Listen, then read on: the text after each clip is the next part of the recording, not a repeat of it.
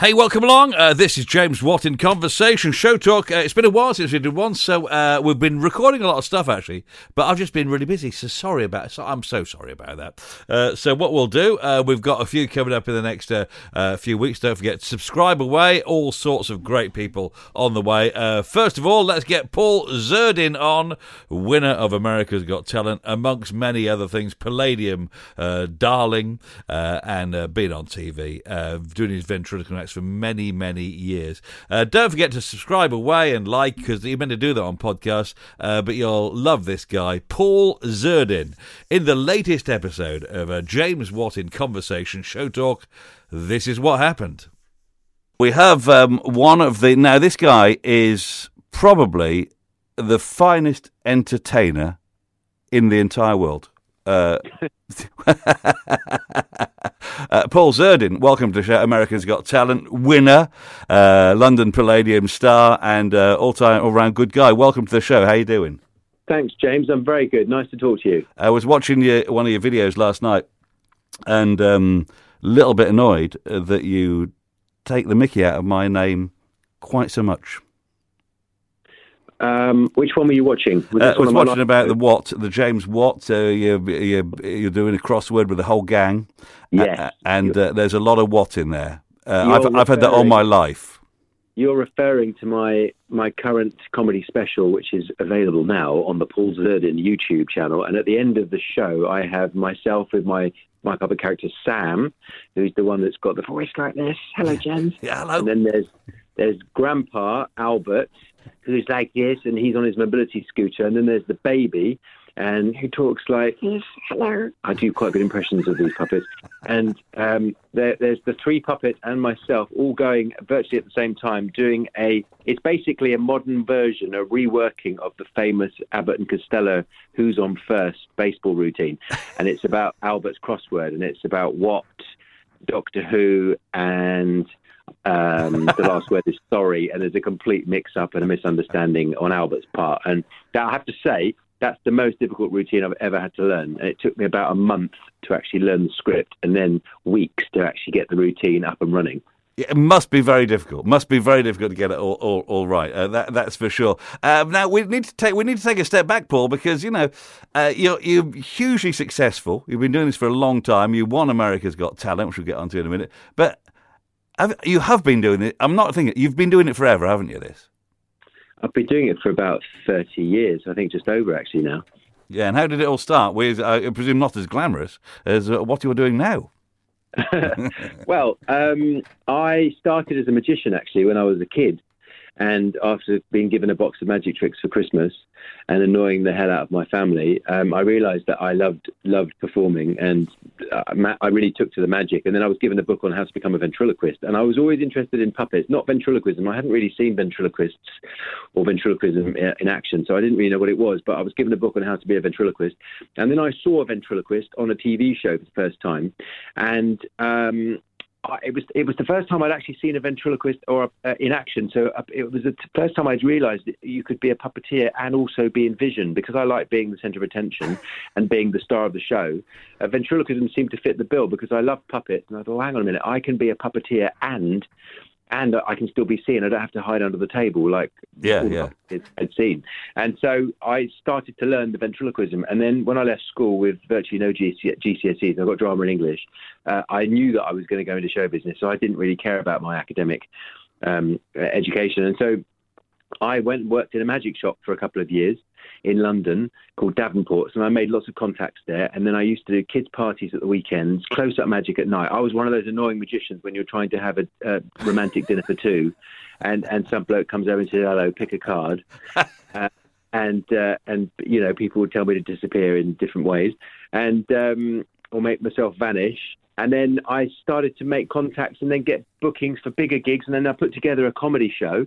And it was always the magic I was always doing was kind of, comedy magic, more sort of Tommy Cooper than David Copperfield at that time. And the comedy thing was the thing that I really loved. And I eventually phased out the the magic and brought in more of the ventriloquism, and then I ended up being a stand-up comic ventriloquist. That's kind of what I do now. Now you've got a lot of puppets now. I don't know, puppet, is that a rude word? I don't know what Sam would think about being called a puppet, but you've got Sam that's been along all the time, and you've got a lot of new characters. How does Sam react to all the other guys that have come along? What is this, Zerdin? What's this word, puppet? What is this? I'll explain this to you after the interview. James, I have lots of puppets in the show. I have three main characters, like Sam, Albert, and Baby. Well, I'm the main one. You're the main one. And I also have a bodyguard. So when I was working in America, I finished my stint at Planet Hollywood in Las Vegas for 6 months. After I finished that, I went and toured America. And you would do casinos in Canada, America, all over the place.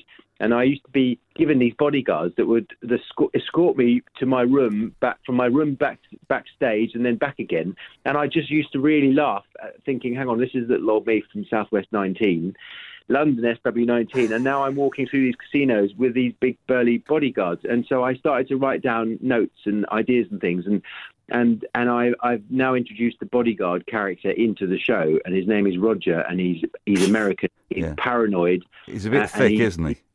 He's slowly interrogating the audience, and because he thinks there's someone out there to get us, and I love him because he's a bit dim. What I like about it is as well that it works well because all your friends that you have around with you, they can be ruder than you. There's something about a puppet that can get away with and say things that a human can't. Not that I've got anything outrageous to say, but they can just be a bit cheekier, really. And I think that that there's always been the case with puppets. If you look back at, Emu. Okay, so Emu didn't say anything, but his, our actions speak louder than words. That Parky interview is famous. It's legendary, and a puppet can get away with a lot more than a person. And my old man character Albert in this show, Albert's got to the age of 96, and he doesn't really care what he says anymore.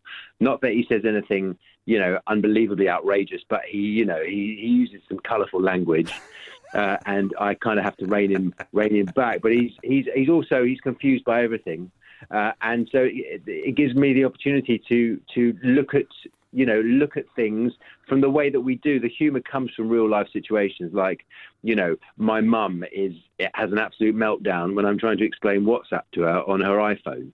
And so I use these little things that have happened in my real life and put them into my show. And these are things that people can all relate to. You've got a parent or a grandparent that are getting old and don't understand modern technology.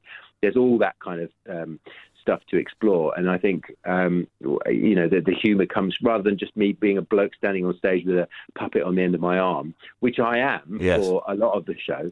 But the humour is not just doing jokes. It's more sort of sitcom type material, because the humour comes from the situations that arise with between the relationships of me and the character. Well, you've got a cast of half a dozen, and you only have to pay for yourself, which is a genius idea. Congratulations for that. Now, you're doing a big tour, by the way. You're doing a massive tour all across the country this autumn. I know you're in Blackpool in the summer as well. But for us, Milton Keynes on the 3rd of September, Chipping Norton. That's a nice intimate little theatre. The 28th of September. You're going to love that one. But I saw you in Panto in Birmingham many, many years ago. Yes. And this was before America's Got Talent. I think it was. I think it was before America's Got Talent. Yeah, okay. So you had been really successful, big-time pantomime that. You're a big star of that show, along with some others. All right. So what made you go to America and leave the comfort of what you had here, which was going pretty well? It was always going quite well here in the UK, and I just felt like I'd kind of sort of got as far as I could, and particularly developing TV ideas and formats and stuff. And I'd been guesting on various TV shows over the years, and that had helped sell my live tours, whether it be pantomime, summer season, touring. And I just felt like I couldn't get any further, so I thought I'd sneak over to America. Enter the competition that is America's Got Talent, and if it didn't work out, I would sneak back home, and no one would be any the wiser. And what I was sort of naively, I was just unbelievably naive about it because I didn't even think about social media or any of that. And if it had been a disaster, that would have filtered home very quickly. Luckily, it went the other way, and I never expected to win it. I just thought all I could do was some exposure. Also, it's a bigger market, much bigger place. Why not? And so that's what I did, and I had a go, and it went better than I had ever dreamed of. Did you queue up in New York with lots of American dance troupes and bad singers? Was that the way you did it? Yeah, I queued up actually in Los Angeles, and my first audition was at the Dolby Theatre in Hollywood, and I got there at 7 a.m, and I went on stage at about 9:30 at night, and I'd been there all day, and I was there losing the will to live. And as I walked out on stage, I was also jet lagged, as well as a bit peeved that I'd been waiting all day. And just generally knackered. I walked out on stage, and there was a voice in my head that was just saying, "What are you doing? Why are you doing this? Well, you've got a successful career at home."